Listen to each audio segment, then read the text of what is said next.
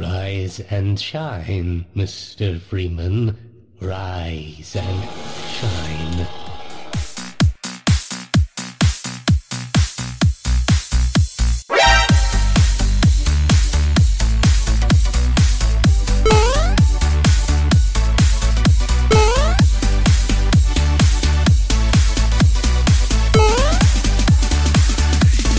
So wake up, Mr. Freeman. Wake up and smell the ashes. Well, welcome back to another episode of Mouse and Joystick. Today is currently New Year's Day, the very 1st of January 2018. I'm your host, Kyle Davis, and of course, accompanying me are my two co-hosts, Michael and Noah, as always. Michael, welcome back, and hope you have been having a good holiday. I hope everything's been going good for you so far. Nice to see you here again. Yeah, it's nice to be here, and I have had a pretty good holiday so far. Being on break is nice. Everything's been pretty chill though. Lots and lots of video games. So. 'Tis the season to be jolly, I suppose. And Noah, welcome back again, of course, and I hope your holidays have been going very well for you as well. Been going pretty well, thank you. Excellent.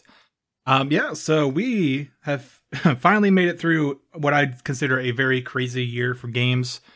2017 easily has surpassed a lot of expectations and it's going to probably go down in history as one of the best years overall, just in terms of new releases. So we are here to celebrate that year by kind of just going through and kind of doing a bit of a recap and talking about what some of our favorite games that we played this year have been. And I thought probably one of the best ways to do that would be to go through certain categories and just talk about certain aspects of games and what makes them great. So in this Game of the Year episode, if you want to call it that, we're going to be talking about various aspects, including games that we think exemplify great music and sound design, graphic and art design, story and writing, multiplayer. We also talk about some of the best new intellectual properties, some of the best revitalizations of various series, perhaps some of the most improved games from previous years, and of course, we'll talk about our biggest disappointments of the year before we finally finish off this episode, talking about what our just overall favorite games of this year have been that we played. So let's go ahead and let's jump into the discussion.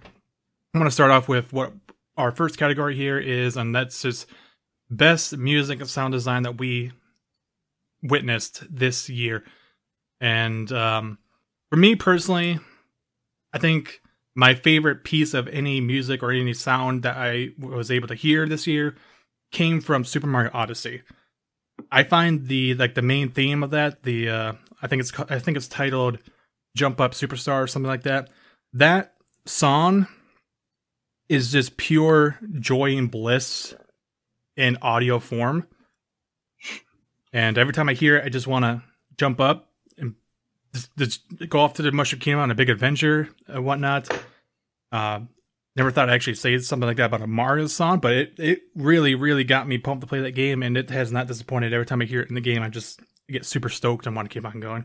But how about you guys? What are some examples of a soundtrack or just some really interesting sound design that really grabbed you this year? I would probably say Breath of the Wild had some of the best music from this year, and I don't know. I mean, Zelda always has amazing music in it, and this one definitely lived up to all the rest of the games. And with the stunning everything else in the game, the music just went with it, and I would definitely say that's one of the best of this year. Easily. Even though I wouldn't say Breath of the Wild is necessarily my favorite Zelda soundtrack, I found the way they were really able to express the idea of being in nature through the sound was fantastic. I could put on that soundtrack and just go for a walk in the woods or something, and it would fit perfectly. Yeah, really, really good there. And I think another really fantastic soundtrack that we got this year actually came from Cuphead. We haven't really talked about it too much on the show because we haven't really had a chance to really dig our teeth into it and get through the game. But easily whenever you see anyone else playing it or you see some like promotional trailer or something for it, the music is so faithful to like the 1930s aesthetic that they're trying to go for with like the jazz and all that. I thought that was just something that was really, really great. Yeah. I know you're pretty For a big band. Yeah, you're a pretty big fan of that. How did the Cuphead soundtrack really do for you? Well, they did a really cool series where they went behind and showed you how they created all the soundtracks, and they actually found and commissioned a big swing band to do it for them. So, like, they have some really, really cool brass players come out and help them write the music for it, and it was probably one of the best soundtracks I've heard in a while. And said that there was like a video series where they were doing that? Yeah, they went behind the scenes and showed you how they made all the music for it. It was a pretty cool process. I am currently in the process of writing myself a note to go check this out after the show. that sounds like it'd be really entertaining to see. Yeah, anything that captures like that big swing band from like the 40s is pretty awesome. So definitely. All right. Any other examples of just like a great soundtrack or like really interesting use of sound design inside of a game that you guys wanted to mention? Outside of 2017, I have a couple, but other than that, not really. Go for it. Let's hear it. Some of the best music I've heard lately in games would be Starbound and RimWorld. Both very interesting games. I suggest checking them out. I have amazing soundtracks and great songs in them. So, in RimWorld specifically, what kind of a music does it have? I've seen gameplay, but I don't really recall like what the music was like for it. It's like it's hard to describe. It doesn't always like fit exactly what's going on. Because like most of the time you're like alone and just doing your own thing with your colony. But I don't know, the music, they just made it feel so much like livelier than the whole like colony by itself. Like it's just like working music, basically, like music you want to start like getting work done. And then I mean the fighting music is pretty good at whenever you're getting invaded. And then I don't know, it's hard to describe. I just recommend checking it out. And then Starbound just has amazing music, and like everyone I've heard that's played the game says that. So I mean, just great like space themed music. I've been meaning to check out Starbound for a while. I might have to do it eventually. So let's go ahead and move on to another very visually, well, I kind of already give it away. Another very artistic part of some of the games, and that's the art design. I mean, this can kind of go either way. So, you know, there's obviously like the graphical fidelity of a game, you know, like how just like compact or polygons it is. That's important. But I think almost equally or potentially even more important than that is the actual style of how a game looks. I feel that there are certainly some art styles that are timeless just in the way they are presented. And when I was thinking of a good example of an art style this year, the first thing that came to mind, and I don't know if this is ever actually going to be topped, but for me, Cuphead is just gorgeous in the way that it presents its style with the 1930s animation. It is actually amazing that they were able to finish this and like get an actual working video game with that art style, all hand drawn and like animated in the classic way that cartoons like Steamboat Willie actually were back in the day. Absolutely gorgeous. But you know, like we have a couple of games here that we kind of noted down just to talk about, and some examples of other great art styles or graphic direction that we came up with included Horizon Zero Dawn and a small title called Battle Chasers Night War. So did either one of you two have anything you wanted to add on to those games, or including Cuphead, anything that really stood out to you about those games? You can go ahead, Noah. Well, I mean, Cuphead, you kind of said most of it. It's just been an impressive process all the way through. Um, if I can throw maybe a controversial one in, Do it. I know this game sucked in general, but Star Wars Battlefront 2, though it did turn out to be an awful game, did look very good. Yes, it did. Like, Yeah. That's probably one of the best aspects of that game is just in the way that DICE was able to utilize the Frostbite engine there just to make really, really good looking Star Wars game that honestly is going to be really hard to top in the future. Like the aesthetic of Battlefront 2, like just the beta alone, it's looked so like it was faithful. basically playing a movie. Yeah. Yeah.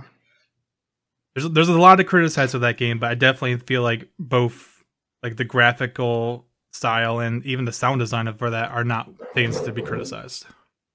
Right. Yeah. And I think with Horizon Zero Dawn, definitely one of the prettiest games I've ever played. Oh yeah. Putting it up there with like Witcher 3 and those games. It's kind of crazy to think about that. That game was made from the ground up to be a console exclusive, and yet it has just one of the best looking aesthetics I've ever seen. Like even compared to PC games in 4K, it's like, oh my god, it's so pretty. Yeah, it surprised me a lot that like I played that on PlayStation, and yeah, it's so much. It looks just as good, almost just as good as Witcher 3 did on my computer. Mm-hmm. And I mean, with the whole like nature, everything, and then there's also the degrading landscape of an old civilization, and then there's the amazing giant robots that you have to face. It was all just they're just a marvel Yeah. to look at. Yeah. Even if you're not like shooting at them, just like sitting there and watching them walk around and like interact with the environment is so awesome. Yeah. And then Battle Chasers Night War, its art design was just a lot different than games I've seen recently. More of a comic book style art. Not as hand drawn as say Cuphead, but still one that was very aesthetically pleasing, and I don't know, I really like the look of this game. And it was a lot of fun to play too. Right on. Any other anything else that we want to mention for like cool art styles or just good graphics in general? I mean Breath of the Wild, but I mean, yeah. it's a pretty game. I can't deny, even though it's on a Switch. It was pretty. Yep, thumbs up for me for that. Let's go ahead and get into some story or some like good examples of writing that we witnessed from like a single player portion of a game this year. Should we get into some spoilers for some of these titles? It might help, it might not. I don't know if you want to spoil some of this stuff or not. Yeah, minimal spoilers. Minimal spoilers. All right, that is your minimal spoiler warning for the following titles: What Remains of Edith Finch, Prey, and Horizon Zero Dawn. I'll go ahead and start with probably one of my favorite games of this year, and that was What Remains of Edith Finch. The thing about this game is you could look at it and write it off as just like a generic walking simulator. But for me personally, it really resonated with me with the story they were presenting with this game, which is you're a young woman who goes back to her childhood home, and you're kind of just recounting like some events that happened there over the course of the past couple decades, because this has basically been like the home place for many members of your family, aunts, uncles, brothers, sisters, grandparents, like generations of your family have lived here. And yet there appears to be some sort of a family curse where they all meet some sort of death, some sort of ending that is both tragic and beautiful at the same time. Like for one example, like here's a mindless spoiler for like one short aspect of the game, which is when you go and you're like recounting the life of one of your uncles or something like that. You find out that he had always wanted to be like an astronaut. He was always fascinated with flying and machines that could fly and stuff like that. And eventually, he decided he was going to make his dream come true. So he was going to do whatever he could to finally soar through the air. And eventually, unfortunately, what happened was this young kid, like he was only like maybe 10 or something at the time. He took to a swing set and put all of his momentum into the swing set to try to fly. And eventually, he finally flew. Unfortunately, it was over a cliff to his death, but he finally reached his dream. And it's presented in a way that's not like really terrible, where you're like, oh my god, the kid fell off the cliff. It's really beautiful because like this almost flashback sequence that you play through, actually, it's like you as a kid kind of like finally getting momentum to fly off the swing set, and you're like going up in the air through the clouds and all that. So like it's really, really interesting how they present some of these scenarios and how you eventually kind of work your way through the entire family tree and find out all sorts of different new things about various members of your family through that game, which it's pretty short. It's maybe like 2 hours or so, but even if you don't want to play it, it's definitely actually worth just watching a playthrough of it, since it's so short and you can still pretty much get the same messages from it. Definitely recommend checking it out, though. But for you, Michael, what was probably your favorite story that you saw from the game this year?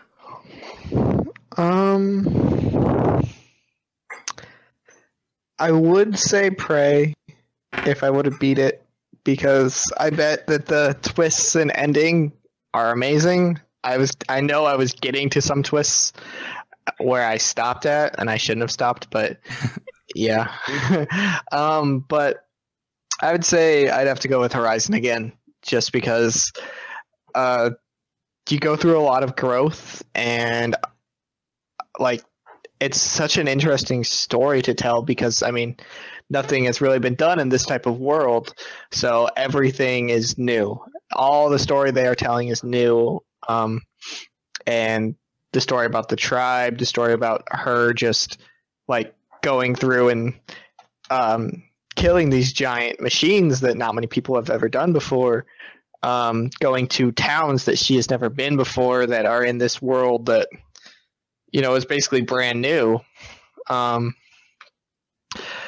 I don't know, like, I know that it didn't take too many new leaps and bounds, not too many twists happened. It was basically, it wasn't too much of a generic like action thriller type thing of a game, but it was a little bit like that. But I thought there was enough differences to where the story was really good in that game. Right on, yeah. There's definitely a really big like mystery, or like a big hook that they get you with at the beginning of the game, and I feel like they slowly reveal enough information at a very good pace to the rest of the story, where you're always interested. There's always like a little bit of a nugget to get at the end of the next mission or whatever. So like it's a really well paced story, and you find out all sorts of interesting things about what happened in the past and what led to this really unique, interesting world in that game. I thought that was definitely a really well done story for the most part. Yeah, especially learning about what caused the downfall of the world before you, basically. Yeah, for sure. And then, like I mentioned before, Prey is definitely a really interesting story. Unfortunately, I can't really gush about it without having spoilers be on the table for it. So I'm not going to spoil like a big major part of the ending, which for me really did kind of change everything once you got there. Like once you experience the ending, you're like, oh, this entire game up to this point has not been what I thought it was. There was this whole behind the scenes scene that you were not aware of until you get to that point. So like as soon as that happened, I was like, oh my god, I need to go like play through this game again right now. Like that's super interesting. But like I figured it was like that, yeah. But yeah, like even without, I'm not going to go into the spoiler. That I'm just going to leave it right there for that. But like, for the actual portion of the game, like when you're just going through and you're like in this wrecked ship, and you're like, okay, there's all these survivors. And you start going through like logs, and you start like finding out more about individual members of the ship that you don't really get to see face to face, but you just get to learn through audio logs and data files and all sorts of stuff. It really starts to piece together like these images of like what being an employee on this ship was like, and the kind of relationships that people were having. And if that's something that really interests you, then I think Prey is definitely right up your alley. It's definitely more like a good example of one of those like BioShocky or System Shock kind of games where you a large portion of the story really is just kind of learning about the place that you're at and the people that inhabited it before, even though they're no longer there. Yeah. Super interesting game, and I was really glad to have gotten to play through it earlier this year. I think an honorable mention. I didn't play it. I watched a couple people play it, and I know you played it, Kyle. Was Wolfenstein. Oh yes, the story of that is definitely the best part, in my opinion. The gameplay was definitely a little lagging, but the story, as you go through this this version of America that's been taken over by Nazis, and you try to like create a resistance to like fight back against the Nazis. It's super interesting. There's a lot of moments in that game that could easily rank amongst like the top moments of any game. Overall, the story though, great characters, great acting. Like it was all very well done, and yeah, I think it's a very, very strong honorable mention in my opinion. I know you're not really into any single player games, Noah, so I don't know if you had anything else you wanted to add on to that. But if not, we can go ahead and jump over to multiplayer games if you'd like. No, really the only narrative game I played was Destiny, and that was not a very in-depth story.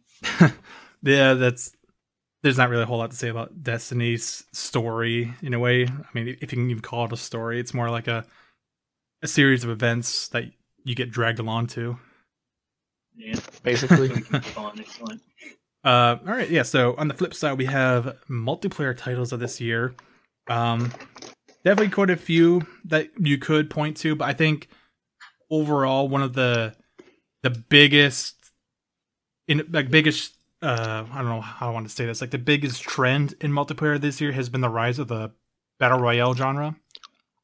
The two biggest examples for that, in my opinion, have been PlayerUnknown's Battlegrounds and the still not yet officially released Fortnite. It's still in like early access, but it's still very playable. You can go and download it for free on PC or PlayStation. So it's definitely something that's available to you.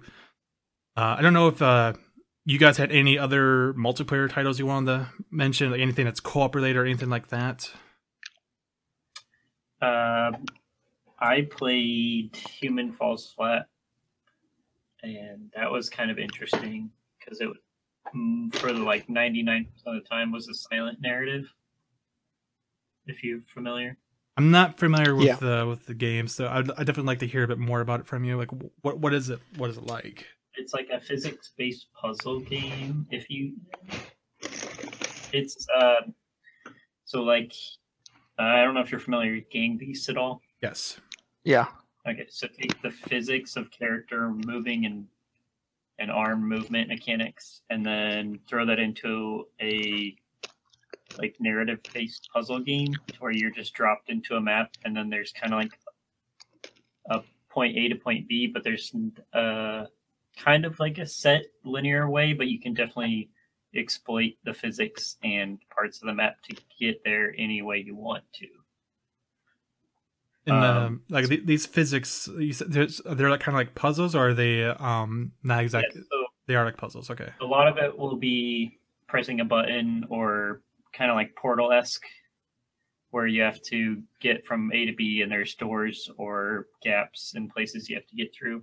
So you either have to build something, hit buttons to activate certain parts of the map, or find a way around obstacles. So like they'll have you at some points driving boats or dumping water into a basin so you can swim up to the top, or rerouting electricity with cables that you plug and unplug, or breaking down structures using catapults to fling yourself across places.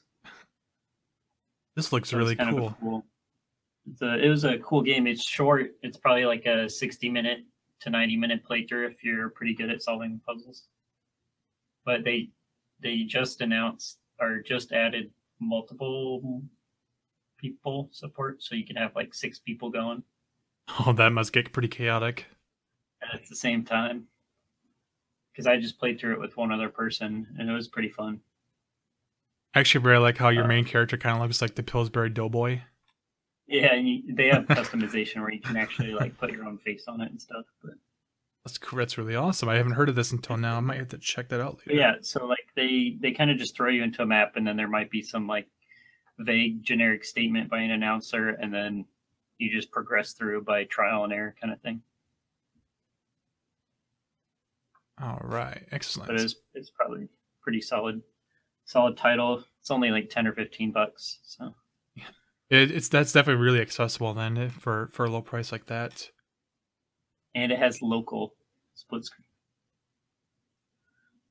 I feel like that's such a rarity nowadays. It makes it really sad that's the case. All right. Michael, is there any other multiplayer focused games that you wanted to mention? Not really. I do know that, surprisingly enough, outside of computer realm, so like console players and stuff, they don't really know much of anything about PUBG. Obviously, Xbox players don't even know anything about Fortnite, so they have missed all of the battleground type. Well, they do have Battlegrounds now on Xbox, even though it doesn't run very well. Oh, yeah, that Fortnite's just also on released Xbox. recently. Is it now? Yeah, Well, I get it. I did. I talked to a couple people who only play on console. They had no idea what PUBG was until I guess recently when it came out on Xbox. But other than that, multiplayer, I guess Call of Duty. I like this multiplayer better than the last couple ones, but I don't know if I'd say it's the best of anywhere. Destiny, I wouldn't really put up there in the best either because I don't really like Destiny's multiplayer. Yeah, I found the PvP part of Destiny 2 to just be a real drag. Yeah. But yeah, like going back I to the Fortnite thing, even though it's not quite as big on PC as Battlegrounds is, Fortnite's been blowing up on PlayStation. Yeah. Like over on PlayStation, they're having the explosion that PUBG had on Steam when it first came out. It's getting pretty wild over there. Well, it's free, so I bet that probably helps. It definitely helps. It's very accessible. I also heard you can play a light version of it without having to pay for PlayStation Plus. So there's that. That wow. That would be really nice if that is the case. So if you're on But yeah, I don't think you PlayStation, can check it out. squad up. You can just play solo, I believe. But like that's a good way of just getting your toes in the water and getting a little bit of taste of it. Yeah. That's really cool. I mean, yeah, that's really been like the big theme of 2017 is the battle royale renaissance or whatnot. And I anticipate that going into 2018, like pretty much every game's gonna have that now. Like I heard that even what is that game? The open world zombie game with the free running. We were just talking about it before the show. Dying Light. Is that it? Oh. Yeah, Dying yeah. Light has a battle royale mode now. What? Really? Yep, Of course it is. true I story. did not know that they were continuing to add things onto that game, but okay. Apparently, it's going to be a free thing that you can access. So it's like almost like a side content that you can access for free. Huh. That's weird. But yeah, like I would be kind of surprised if next year's Call of Duty does not have a battle royale mode in it. That would be interesting. Or like I would be kind of surprised if the next Battlefield doesn't have a battle royale mode in it now. Like it just makes so Oh, much yeah. sense. I could see that happening. Yeah, It's probably gonna unfortunately go downhill, but anyway, we'll get there when we get there. we'll cross that bridge at another time. I mean, Call of Duty's used the same engine for 10 years, so I don't think they could handle that. I think they've had the same engine since Call of Duty 2. Yeah. They've just been heavily modifying it ever since. Maybe it's time for a new one, guys. Never. That costs That would be money. Too much work. It's like they go over to EA, like, hey, can we borrow your Frostbite engine? Pretty please. Anyways, that's kind of been the whole multiplayer thing. I mean, like the staples like Call of Duty, they're still there. Even though I wouldn't say it's a good game, I'm actually still having a pretty good time with Star Wars Battlefront 2's multiplayer. It's dumb, can get frustrating, but most of the time I'm still having a pretty fun time with it, even though the loot box thing is very egregious and I'm very upset about it. I haven't bought into it though, so I'm resisting. Didn't they remove a portion of it at launch? You still can't buy them with your real money, but they are still tied to progression. So like you still can't level up a class until you buy the boxes with in-game credits to get perks and stuff for them. Ooh. So like I just been sitting here like I got a level 4 assault that I can't level up because I'm not buying any of the loot boxes. But oh well, it is what it is. Still pretty fun to just kind of hop in with friends and try to suicide into some AT walkers. But yeah, moving on. Let's kind of talk about some of the best new IPs of this year, or just like brand new series, new intellectual properties, however you want to talk about it. Some examples that we have been PlayerUnknown's Battlegrounds, Horizon Zero Dawn, Neo, and if you want to get into some honorable mentions, I think even The Surge is a good example of some new series that we have gotten access to this year. We've already kind of talked about PUBG a bit. It's kind of the biggest battle royale game going on right now. I think it's going to continue strong. Going to be well updated for a long time. I feel like. I don't know what else we can really add on to Battlegrounds. Like a lot of people know what it is by now, I feel like. But yeah, as far as like other new franchises go, one of the most surprising for me personally was Neo. This kind of just came out of nowhere, and I was like, oh, it's like a cool Japanese samurai themed Dark Souls game. But once you actually get into it, it's a little bit more than that. There's definitely a lot more depth to it. You find out later on that it's actually like almost like a Souls-like game mixed with Diablo with the way the loot is. So there's a big looting component. There's kind of a cool story with it too. A lot of anime moments. But they like definitely really set up this really interesting world that I would love to see them continue to improve on. If there's ever a Neo 2, I'll probably be there like day one for that. That would definitely hold my attention. But for you, Michael, I know you were pretty big fan of Horizon Zero Dawn. Would you say that was probably one of your favorite new intellectual properties of the year? Oh yeah, that's for sure. I mean, I was totally ready for this game when they first announced it, and it held up to every standard and more when it came out. So definitely one of the best new IPs. Maybe there'll be a second one and continue this crazy story in this crazy world. That'd be awesome. I feel like there's definitely a good I chance agree. of that. Yeah, I agree with the Neo as a good new IP. It was a lot of fun. It's always nice to have more Souls games around, especially since there's Dark Souls might be done forever. You're not. And then From Software did tease their newest game at the Game Awards recently. It's coming. Okay, good. And then speaking of Souls-like games, even The Surge, which was like a Souls type game, just it's hard to say every fighting game is like a Souls type game, but this one with the way the bosses are and everything like that is somewhat reminiscent of that. It's a lot more futuristic. You are in like a mech suit and you add on parts and you add on weapons to your mech suit, and it's all pretty cool. There's like a bunch of different weapon styles that you can play with, which changes your movement and your damage and all that. It was a great. It was a good start to a game. I didn't play too far into it. Didn't finish it.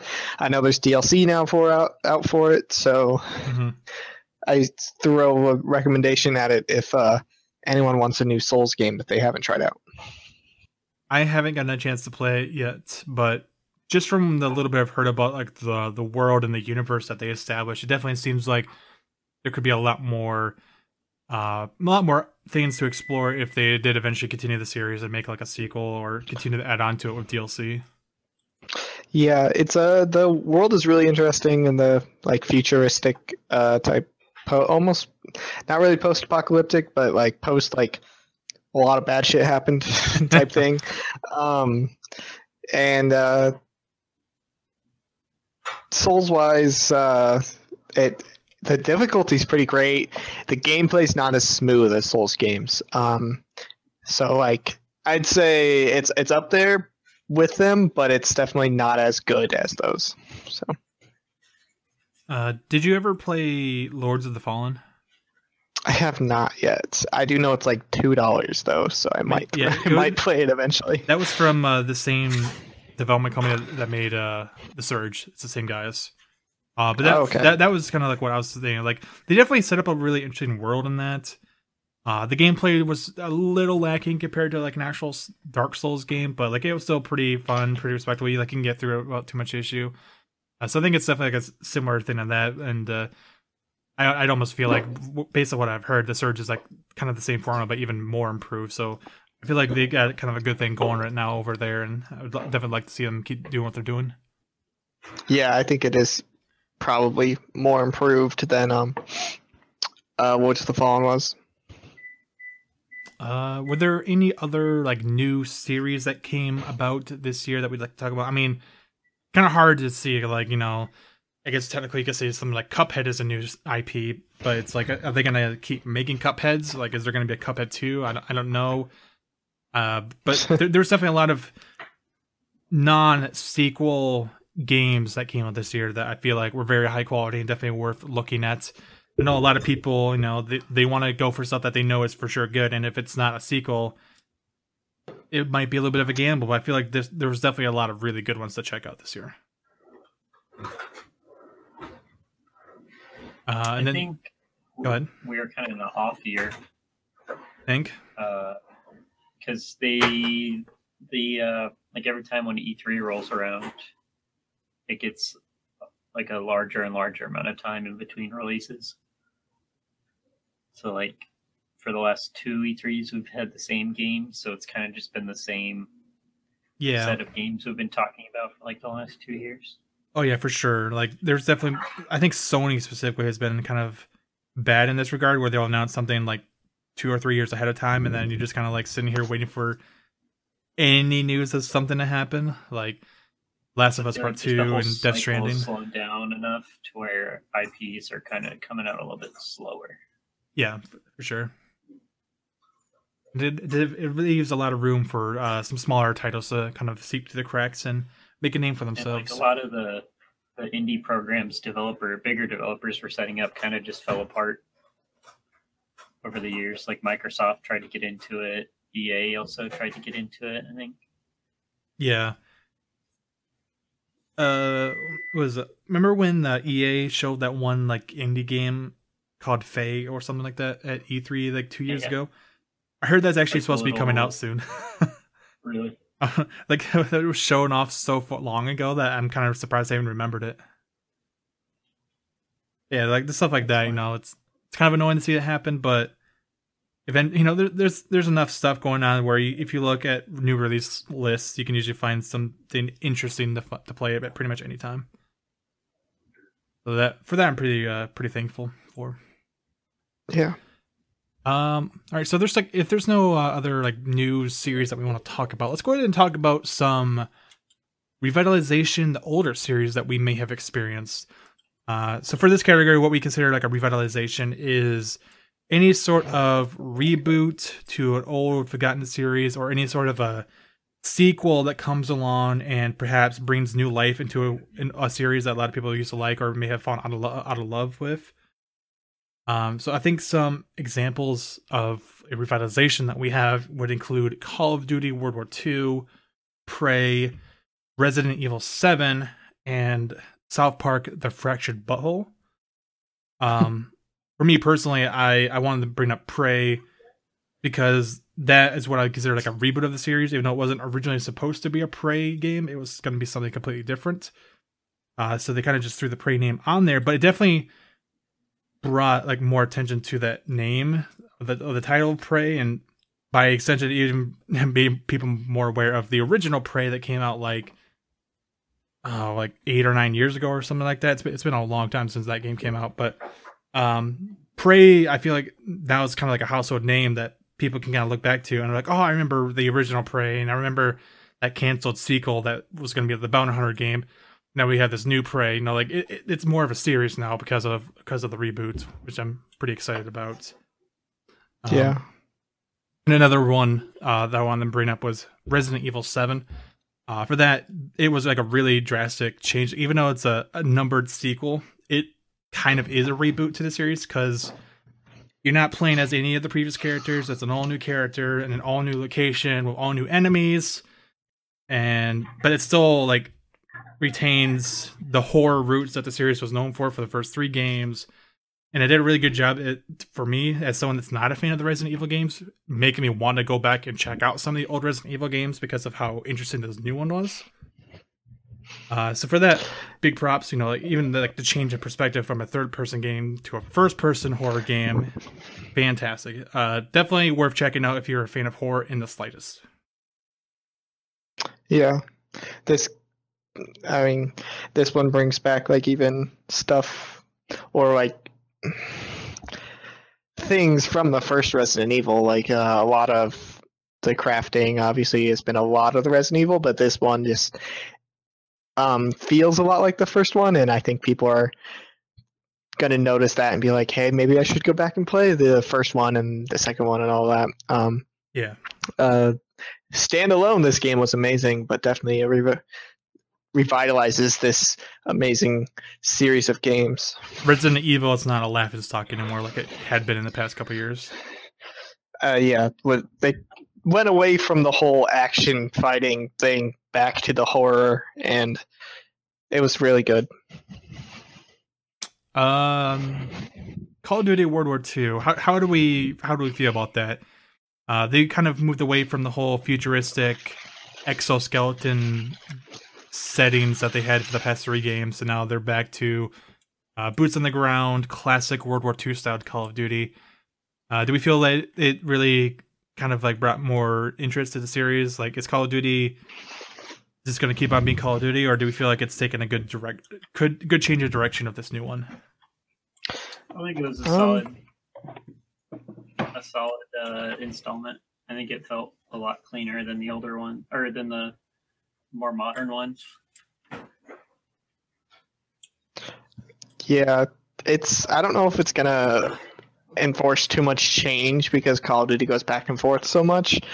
I mean, I hope it's a step in the right direction, but there's always the chance of them just going back to the stuff they normally do. So that's what I'm really afraid of. I heard rumors that the next Call of Duty is supposed to be Black Ops 4, and I don't know if they would go back to like World War II or something with that, or if they would just keep doing the whole futuristic setting with that.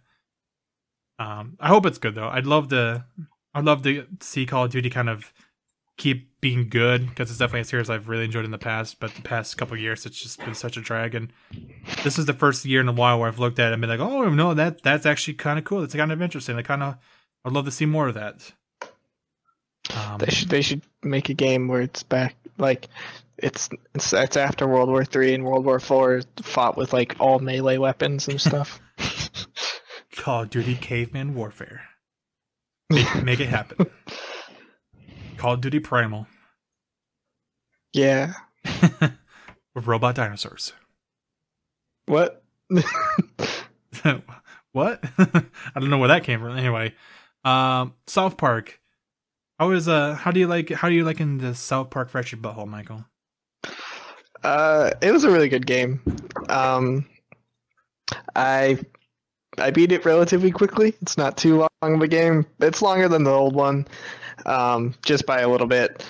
And I mean, this series is standalone and compared to other games. So I don't know. It was a lot of fun. I don't know if I guess it's a revitalization of the series. We weren't necessarily sure if we were going to get a second one. I'm really glad they did, though. Yeah. I don't really find myself watching the actual TV series too often, but I really, really enjoy the way they handle the video games for South Park nowadays. Yeah. I mean, there's a chance. I know there's a couple more, like, big things that have happened in the show. Like, they're little, like, kid games that they play, obviously, that turn into real, like, things and fighting and killing people. But I know there's been a couple more of those types of things in this in the show, so they might do something else. Like instead of they did superheroes this time. Last time they did like medieval stuff. They might do, I don't know. There's a bunch of different things they could do. I'd love to see from them the do show. like a Star Wars or Star Trek thing next time. That'd be cool. I don't know if they've done that in the show, but it'd be cool. There's always time. Always time.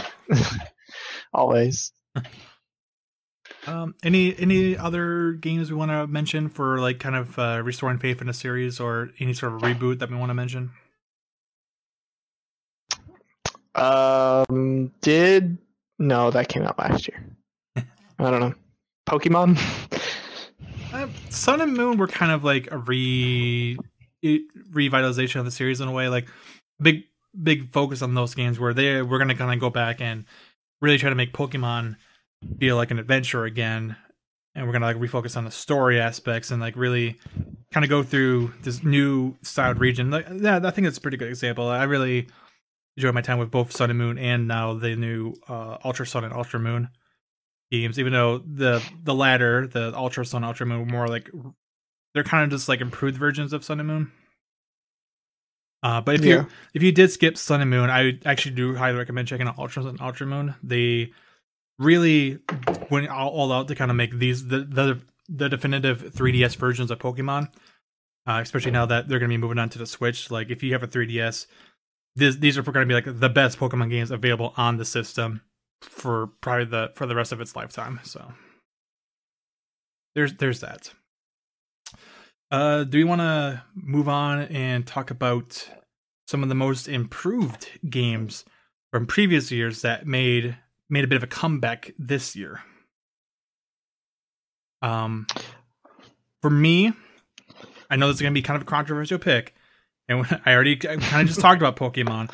I actually found that within the calendar year of 2017, Pokemon Go has made a really good, strong comeback. And I'm going to explain that. If you look at where it was at this time last year to where it is now, sure, it's still a game that has not quite fully reached its potential. It's still kind of lacking certain key features, but it's made very large strides towards becoming what it could potentially have been at the start. So like just kind of looking at what we've gotten since last year, we've gotten 2 new generations of Pokemon. So now we're up to over 300 available in the game. They redid the entire gym system, which obviously the new system still has its issues, but it's more accessible. It's definitely a little more welcoming for newer, lower level players. So that's kind of nice. They introduced the new raiding system, which is a way for actual cooperative play to take place inside the game. Because before it was just like, oh, we're going to get a big pack of people together. We're just going to walk around and find Pokemon. You don't have to have a group of people to do that. You could just do it for the sake of being in a group. But now there's actually a reason to get a group of people together to play. And it's actually been like really interesting to see that, because never before have I actually been part of like a raiding group in any MMO. And this is the first time I've ever done it, but it's like a in real life MMO raid group, which it's really weird. And it's so funny whenever you like get a group of people together and you're like standing on the street, or the sidewalk, I should say. You're like on the sidewalk. You see people driving by in cars and they're just like looking at you really weird. What are a group of different people of different ages and cultures doing here? It's really bizarre. Is there a protest? Like, it's kind of funny to see that. But in addition to, we got an introduction of all the legendary Pokemon for the first 3 generations. So it's nice to see those in here at long last. And obviously, for me personally, the biggest change we got is actually the newest one, which came about a month ago. And that there's actually a dynamic weather system that's been added to the game now, where depending on the actual weather of your geographic location, it actually changes the way the in-game world looks. And it also has an effect of changing what spawns near you. Certain Pokemon are going to be more common to different weather now. So like, if it's raining, you have an increased chance of water and electric Pokemon. If it's sunny, there's going to be a higher chance of fire and grass Pokemon. Like, there's all sorts of different weather variants that affect different kind of spawns. So now, pretty much every day I play, there's always something different near me because of the weather, and it's never just the same things over and over again, because like it used to be for the past year and a half. That's cool. Yeah. And another thing that came with the weather system, which this is kind of a great, is what I consider as like a catch-up tool, and that any weather affected Pokemon that you catch, it naturally has a higher chance of being like a well-bred Pokemon. I guess you could say like one of good hidden stats. So like it's naturally going to be stronger than others, and it's naturally going to be a higher level because now you can catch weather affected spawns 5 levels higher than they normally would be. So lower level players can go and catch higher level Pokemon far more easily and like immediately get caught up with some of the players that have been playing since the game first came out. So like overall, it's just been a fantastic system that's been good for high level players, good for low level players, good for people that are in highly populated areas, good for players in rural areas. Like it's just been an overall across the board improvement for everybody, which I've been pretty happy to see happen. Yeah. But granted, no, like the game is still missing PvP. It's still missing trading. The gym system could still use a lot of improvements. The actual combat system could use some improvements still. Like they're slowly getting these improvements to the game, but like just, looking at it over a course of the past year, I actually really am happy where Pokemon Go has been going. And I know a lot of people have just completely dropped it and are saying stuff like, oh, people still play that dead game and whatnot. But no, there's still like dozens and dozens of people in my local area that play it. Like I still see people pretty regularly playing it. So it's pretty cool to see that. But how about for you, Michael? What is for you, what is a game that has really, do you think, improved greatly within this past year that you want to talk about? I would probably say PUBG has improved a lot since it first showed its face. I mean, even when it first showed its face, it was the best battle royale game that anyone had ever come out with, and it's responded well to what people wanted. They have fixed a lot of issues that a lot of people complained about and got. They've been slowly been doing a lot of quality of life updates, and even with the new map, is like everything feels a lot cleaner. And I think just over this year has turned into a lot better of a game than it started out.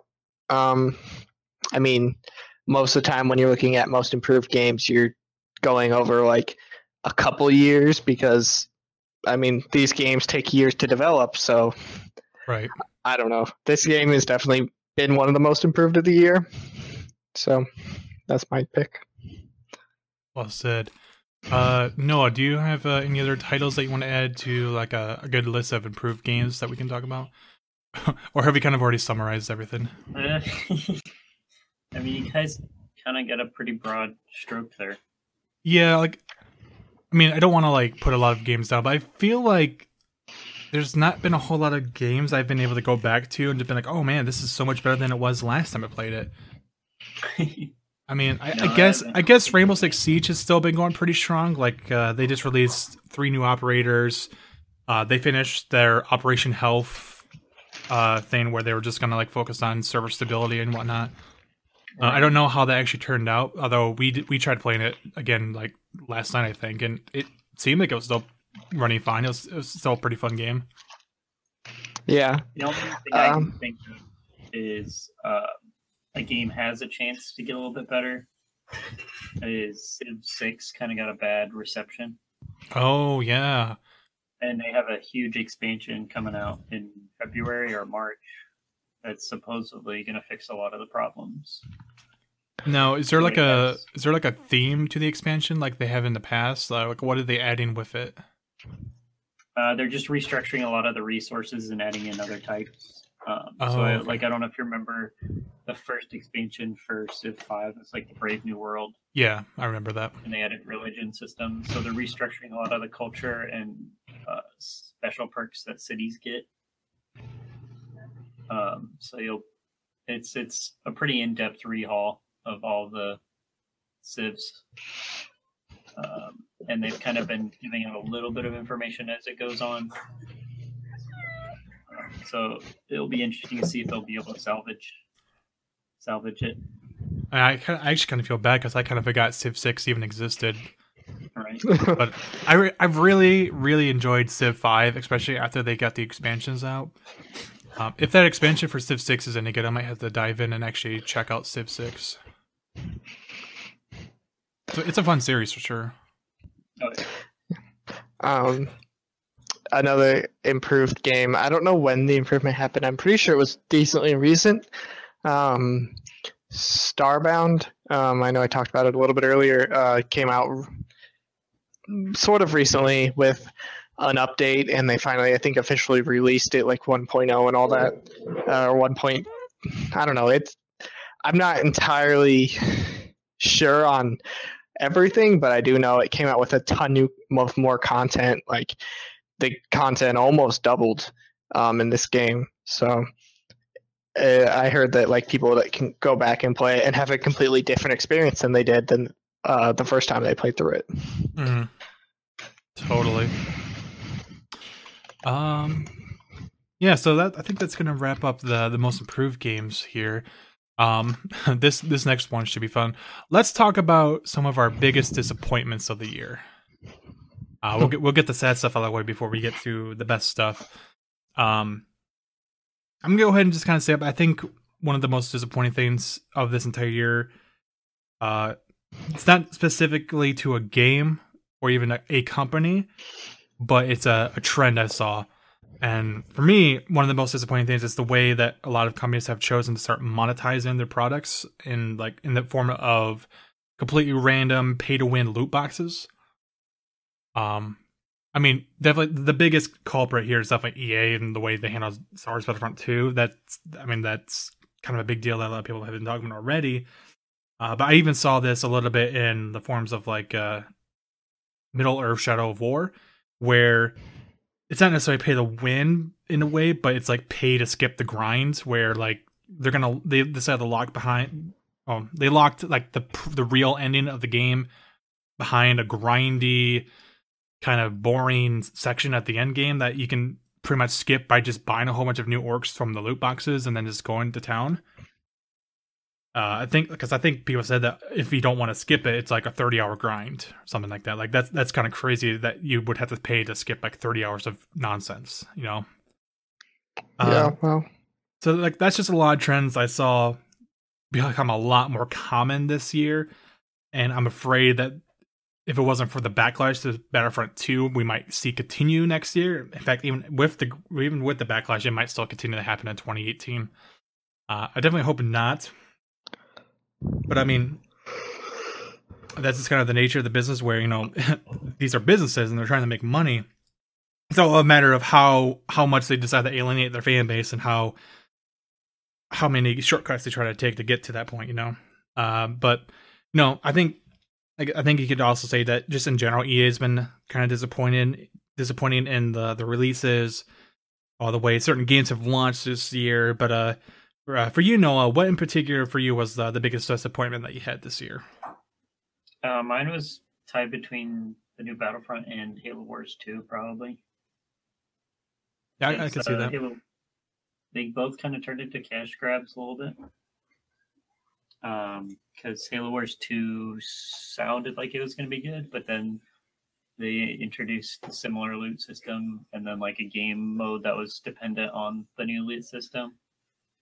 And then they released a whole bunch of like small DLC packs, which is like, it's cool to see them add content after, but it's also not cool to see them lock it behind a paywall. Yeah. So I was a little disappointed on that one. I definitely had some issues with Halo Wars 2 when it first came out. Like, I really wanted to like that game.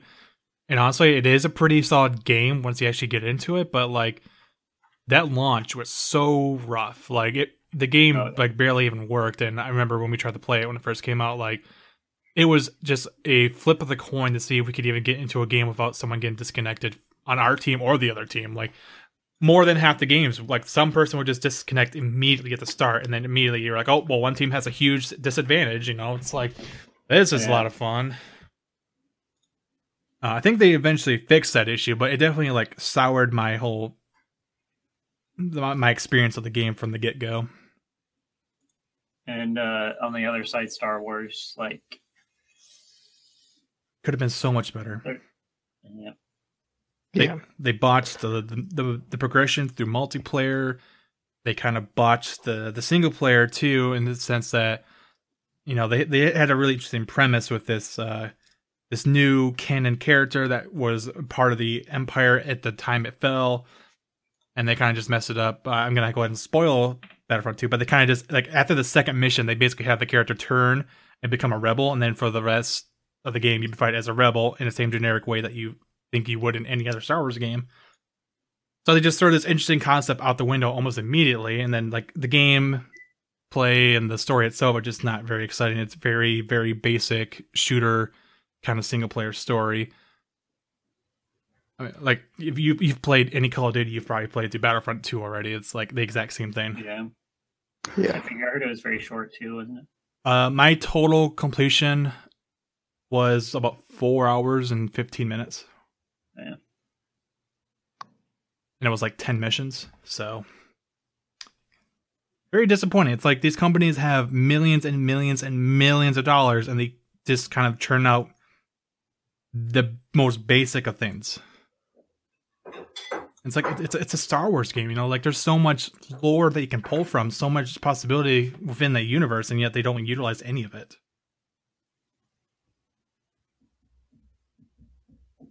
But were there any other big disappointments you want to talk about? I mean, it's kind of hard to think back too far because I know a lot of people tend to forget about disappointing things after a while. Just Andromeda in general. Oh my god. EA, why? You killed Mass Effect. The fact that, I mean, there was a lot of disappointing things about it, but just the fact that, like, there is proof that the main character used to look good, like, used to look pretty and all this, and then they literally made her look ugly on purpose because some feminist group complained that main characters are too pretty or something. And I like, the main character and the animations in it is just so ugly. It's like, it's almost unplayable if you actually want to pay attention to that. Like, if you're just in it for the gameplay and the shooting and stuff, then you're probably okay. I mean, there's still some hiccups and glitches, but what we used to look into Mass Effect were, like, I mean, obviously the animations were never perfect because I've seen a lot of bad ones come out of Mass Effect 2 and 3. They were still pretty jank. The world was beautiful in the other ones, and in this one it was just, like, lacking. I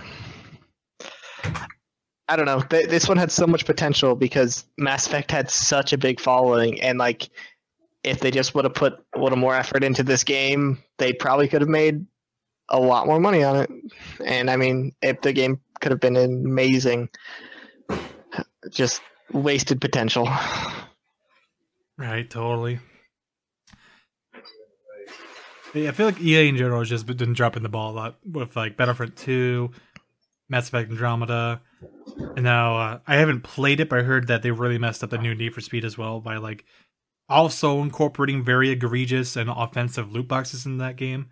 To, like, even progress to the single player story, you need loot boxes even. In Need for Speed? Yeah. Yeah. Oh my gosh. Just pick one part of your car to upgrade it. Yeah, That's a random part out of your car. So, like, if you wanted to build a specific type of car, like a drift car or drag car or something, you had to wait. The game decided what kind of car you built. I also heard there was like you said there was like a 10-minute timer to go to the store to buy a new part, and you had to, like, refresh the store every 10 minutes just to buy a new part or something. Yeah, it was awful. How does that make it past testing stages, like, for real? No, like, not even testing stages. How does that make it past this, like, concept stages? Like, that's so stupid. I can pull by this. EA. Because that whole ecosystem is driven by, like, what they call the whales or whatever that spend, like, hundreds and hundreds of dollars on it. I mean, yeah, but I feel like if you're going to spend hundreds and hundreds of dollars on a game like Need for Speed, you should just go spend that money on, like, Gran Turismo or Forza instead. Yeah, well, addiction has no I guess. discrimination. Yeah, so moving on from disappointments, let's go ahead and get to what we would say are or were our favorite games that we played through this year. This doesn't necessarily mean games that were released in 2017, but just the ones that we happened to play during 17. And probably should have said this earlier in the show, but keep in mind that we haven't necessarily played all of the big new releases out there. Like, I'm sure you can go back and look at some of the categories and be like, how is Persona 5 not mentioned in the best music or art style? And it's like, well, it's because no one played Persona 5 here. It wasn't on our radar, or maybe we just weren't interested in it, or maybe we'll eventually get into it. It's just one of the things, like we don't have the manpower to check out everything. So keep that in mind, that if there's something specifically we didn't mention, doesn't mean we don't like it. It just means that it kind of missed our radar for whatever reason. So Yeah. so getting into our list here, Michael, you said you had 5, right? I have 1, 2, 3. Yes, I have 5. I cheated a little bit and I brought 6. I'll keep one as an honorable mention, but You can take one of my slots. I take one of Noah's slots. How many games did you want to mention for your list? I have 4. Yes, 4. Okay, so I guess this all works out. We'll do that. Since I have 6, I want to talk about. I'll go ahead and go first, I suppose. The one I Sure. kind of want to just bring up as an honorable mention real quick, I've already kind of talked about a little bit here, and that was What Remains of Edith Finch. It's actually my 6th game. It might have been a little bit higher in different situations, but I kind of kept it a little bit lower because it is a really short game. It's only like an hour and a half to 2 hours long. Granted, it's pretty cheap. I think you can get it for like $10 or $15 still, but it's a short game, but it's really sweet, really touching. There's a lot of emotions that can be brought from it, and even though I first experienced it like half a year ago, it's still kind of sticking with me now, like near the end of the year. It's definitely been on my mind from time to time whenever I just think about various things. So that was kind of like an honorable mention I had. But my actual number 5 is Resident Evil 7. For me, even though like this is not really my kind of game, the whole horror genre thing, I had to give mad respect for it.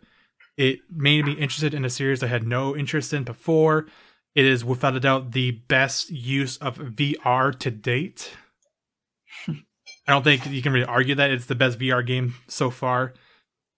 In the way they just kind of like incorporate all sorts of classic horror themed stories, like the Texas Chainsaw Family, like stuff like that, and incorporate it all into a game that still has good uses of action, good uses of crafting, really atmospheric music, really atmospheric art style. Like it's all just really well done from the series that you can almost say was a bit of an underdog. Like no one really expected Resident Evil 7 to be as good as it is. Like there really is no reason for it to be as good as it is, but it actually is. And I think going forward, Resident Evil has like it's back. It's back to its glory days that there was on the PlayStation 1. And I think if they eventually get around to a Resident Evil 8, it's going to have to be something that everybody pays attention to, because it's definitely going to be the top of its game when it comes to the horror genre. Yeah. Michael, talk to us about your number 5 game. For 5, I think I was going to put Battle Chasers. Ooh. I thought that was a really good game. Really interesting, new IP-ish. It's not necessarily. It's definitely new.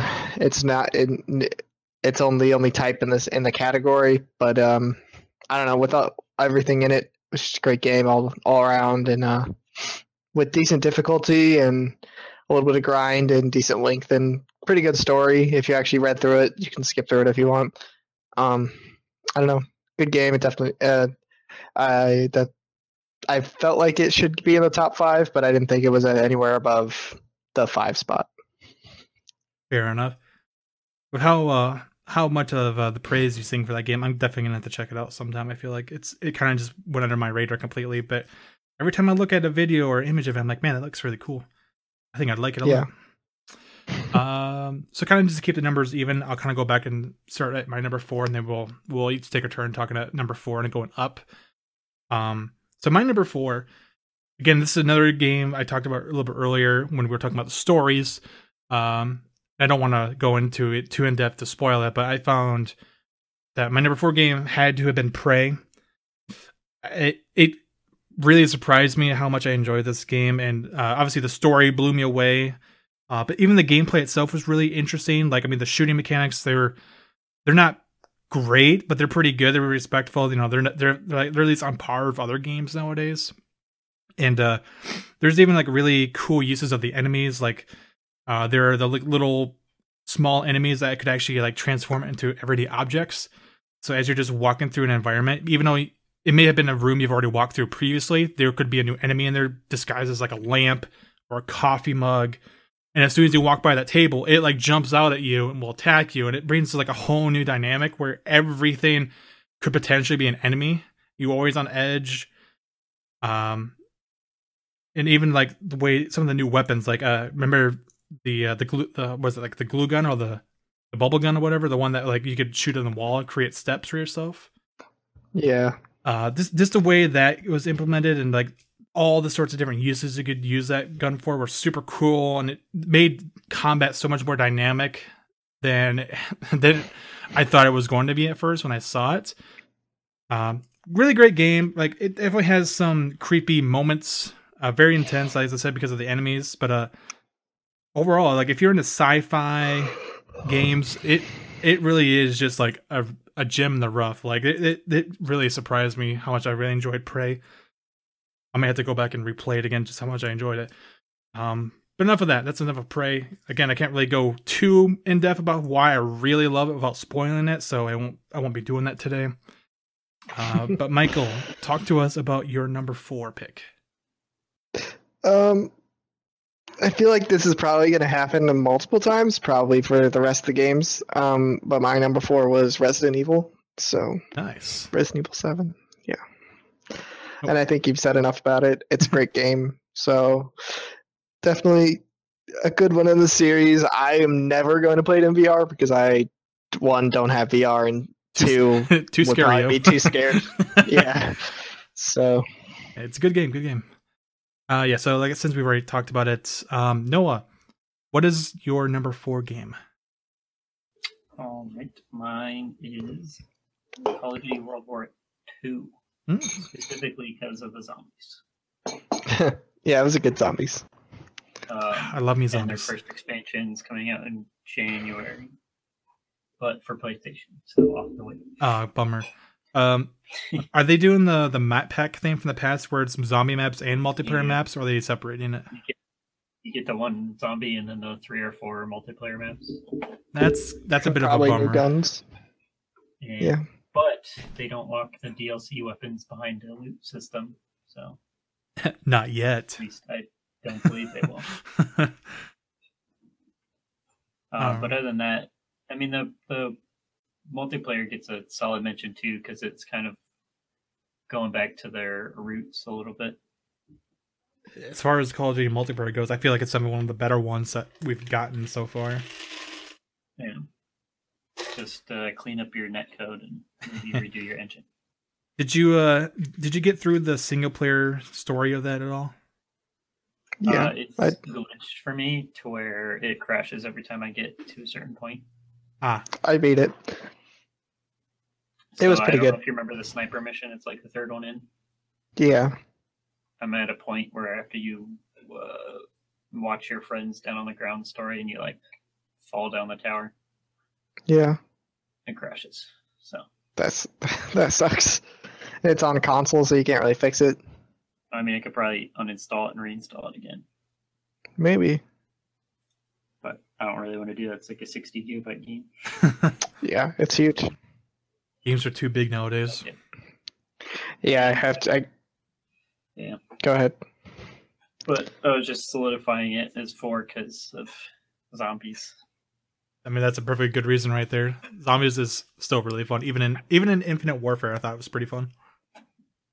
Yeah, I actually did. I finished the easier main point to the zombies, or like the mission-ish thing. I don't know how to say it, but The quest for well-known, zombies, I very guess. easy to find Easter egg. Well, it's not easy to do. It's a little bit hard, but it points you in all the in all the directions. There's actually like a more secret ending that's harder to do that not many people know about. I mean, if you look it up on YouTube, you'll know about it. But I mean, if people don't just look it up, then you won't know about it. So, That's good to hear. yeah, but there's actually things to do in the zombies, and the map is pretty well rounded. So, Excellent. All right, so we're gonna move on from there. We'll talk about our number threes. I don't have a whole lot to add on to my number three. We've already kind of gone in depth about it earlier. But my number three was actually PlayerUnknown's Battlegrounds. Logan said it's probably the definitive Battle Royale game available right now. It did just receive some big updates, and it's definitely improved the quality of that game overall by quite a bit. Yeah, compared to what it was earlier this year.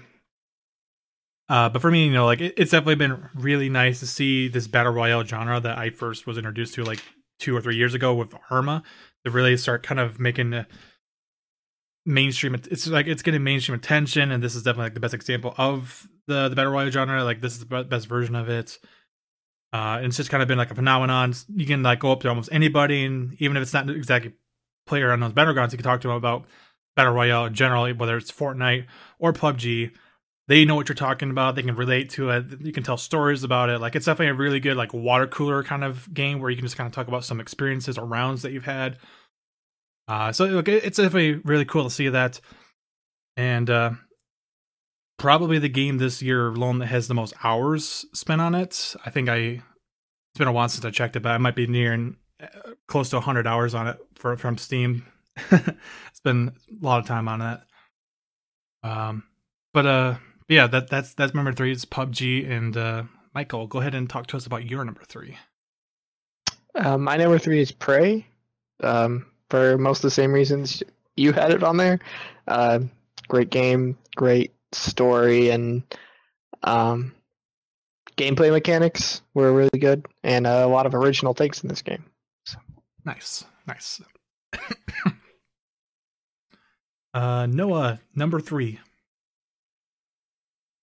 My number three was Fortnite. Oh, nice. Yep. That one is a bit of a misdirection because mine is the anticipation for the free-to-play portion of the building section. Yeah, you're not even like talking about the Battle Royale mode. You're talking about the Save the World portion of it, correct? Yes, because the building a base and horde survival's pretty awesome aspect of the game, which I'm looking forward to, and think it's probably, I don't know, I wouldn't say it's a new idea, but I feel like it's a pretty well execution of the idea. I'm not gonna lie, that's like low key one of the things I'm looking forward to trying out most this upcoming year is the Save the World portion of Fortnite. I feel like I'm gonna really enjoy it once I finally do get a chance to play it. I just need to be patient and get to that point. Yeah. Soon. Hopefully soon. You hear that, Epic? Let's make it happen. All right, so let's circle back around, and I'll talk about my number two now. This is probably something that wasn't very high on my list for a while, and it took a while for me to really come to appreciate it for what it was and really start to enjoy it. But my number two pick is actually Horizon Zero Dawn. I had a hard time getting into it at first because the combat felt a little off, and I was just like, I didn't quite understand how to really play the game. Like maybe I was playing it wrong or something, but eventually I finally got the hang of it, and like everything started to click. The story really started to engage me. The world is beautiful. The quests are not the most impressive, but like some of the side quests can be really good and enjoyable. The enemy design just fantastic, even though they're all like based off of dinosaurs and stuff. Like they're not original in that sense, but just the way they utilize the mechanical aspects of it and how they interact with the environments. All really, really good. There's the attention to detail in that game is like second to none. And if you are someone that owns a PlayStation or thinking of getting one, that is definitely a must-own title right there for anybody. Even the DLC that just came out was pretty good too. It doesn't tie in directly to the story, but there are definitely parts of the DLC where you will get a little bit more information about certain aspects of the ending. A little bit more clarification on certain things. So for that, like it's definitely another piece of DLC that's worth getting in addition to the main game as well. But like other than that, I don't really have a whole lot to add on to Horizon Zero Dawn. It's been talked to death by many other people besides us. So I'll go ahead and leave it at that. And we can go on to Michael. What was your number 2 for this year? My number 2 is Neo. I love Souls games, and this new IP was just great all around. Great fighting system, great loot system, and amazing bosses and normal minions to fight against, and even the multiplayer combat system was decently well done, and the maps were amazing. Very good map design, and like taking a book from Dark Souls from right there, and the art in this game, the music, the story is not all the way there because a little hard to understand, but still great game all around. So I'm really sad I never got around to finishing that game. I was enjoying it a lot. I don't know, like I pulled a U, and I was just like, oh, there's other games coming out, and I kind of lost interest because new stuff was coming out at the time. Yeah. But yeah, it's a great game. Especially if you like Souls-likes. That's probably like the best non-Souls-like we've ever had. Well, non-Souls-like, non-From Software Souls-like we've ever had. So, Noah, what was your number 2? My number 2 was Cuphead. Ooh. I don't know. It just it felt right. It was probably one of the best looking and most fluid games I've ever seen. And like, if you had to look at it and see it on the TV, you'd probably think it was a cartoon from the era Easily. they were trying to get it at. Like, I don't know if you saw the video where they played it on an old CRT TV, but it just looked like it was meant to be. It is probably just like a better all-around package, even though it took a little bit longer to deliver on it. I think it was worth the wait, and it turned out to be something real unique, and we probably won't see another game like it for a few more years. It's just like one of those gems that comes out, and you just have to love it because it's done with a lot of heart and soul.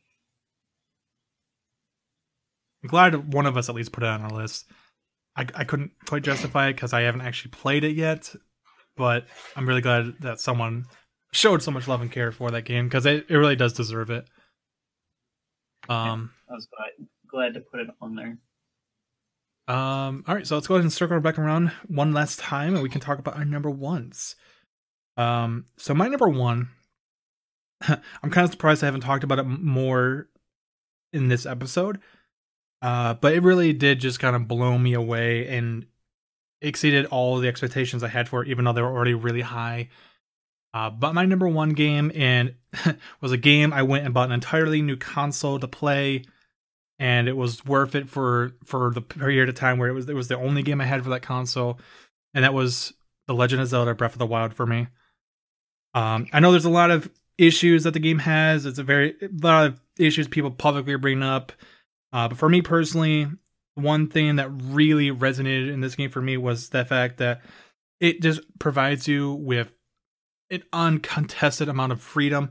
I've never felt an open world let me do so many things without any restrictions, except trying to climb a mountain during the rain. But that's a whole different story for another day.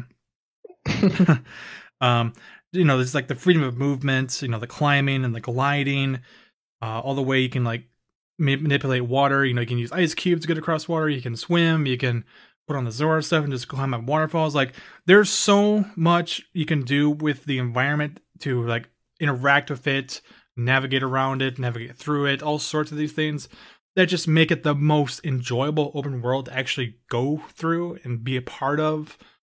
Not to mention, like as far as like the characters, they're not super in-depth characters, but you definitely feel like you grow an attachment with them through the hours you spend in the game. And then the dungeons themselves, they're not super complicated. They're actually all pretty simplistic, but I still had a really fun time running around trying to find all the shrines and then go through and solve the puzzles. There were never really any that betrayed what I thought the game was like, what the game was trying to convey. Like they all felt like they definitely fit really well into the mechanics of the game. I don't know what else I can really say about it, but like the game just was like, there's so much attention to the physics, and I'm just kind of rambling now, but I just want to say that Breath of the Wild was one of the best games I've played this year for sure, and might be one of the best games I've played of all time. I know a lot of people have a lot of issues with the game and criticize it for being as good as it is, because people are like, oh, it's a Zelda game. People are naturally inclined to say it's good because it's Zelda. And I'll tell you, I'm not the biggest fan of Zelda. Like, I mean, I like previous games, but I'm never like a huge Zelda fan. This game just made me a huge Zelda fan based on what it was on its own. No previous attachments. Yeah. But I'll rest my case there. That was my number one. Michael, what was your number one? My number one was Horizon Zero Dawn. I absolutely love the game. I love the mechanics. I love the story. I love the art style, just everything about it. I don't know. It was one of my most anticipated games of the year, and it lived up to that, and it never really died down. I beat the game, which is saying a lot with my recent history of not beating games. But I beat that game and am totally willing to play through it again and the DLC. Get that DLC. Definitely one of the best games in 2017. Excellent. Noah, tell us your number one. My number one was PUBG. All right. I have over 100 hours in it already, and I have 160. It was probably the cleanest run through of an early access I've seen. As far as keeping communication up with the player base, adding features regularly, and releasing the right content at the right time. I know there was a little shake-up there where they tried to introduce some loot boxes in there for a little bit, but they heard the outcry and corrected it pretty quickly. Yeah. But overall, it's probably, it's the number one game right now, I think, everywhere. But the gameplay is smooth. It's, super fun to play. It's enough diversity to keep you going. Obviously enough to get 100 hours in, 100 plus hours in.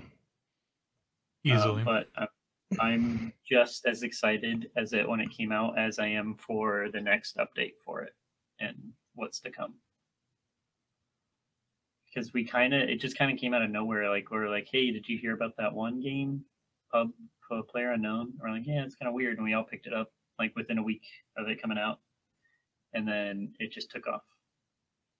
Yeah, it really was just like a wildfire that just kind of swept across Steam, just blew away everybody's expectations at the time. It's like, oh, hey, we're up above 3 million concurrent players right now.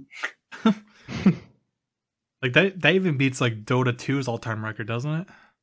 Yeah, I think so. I think so. It's crazy, and Dota 2 is free.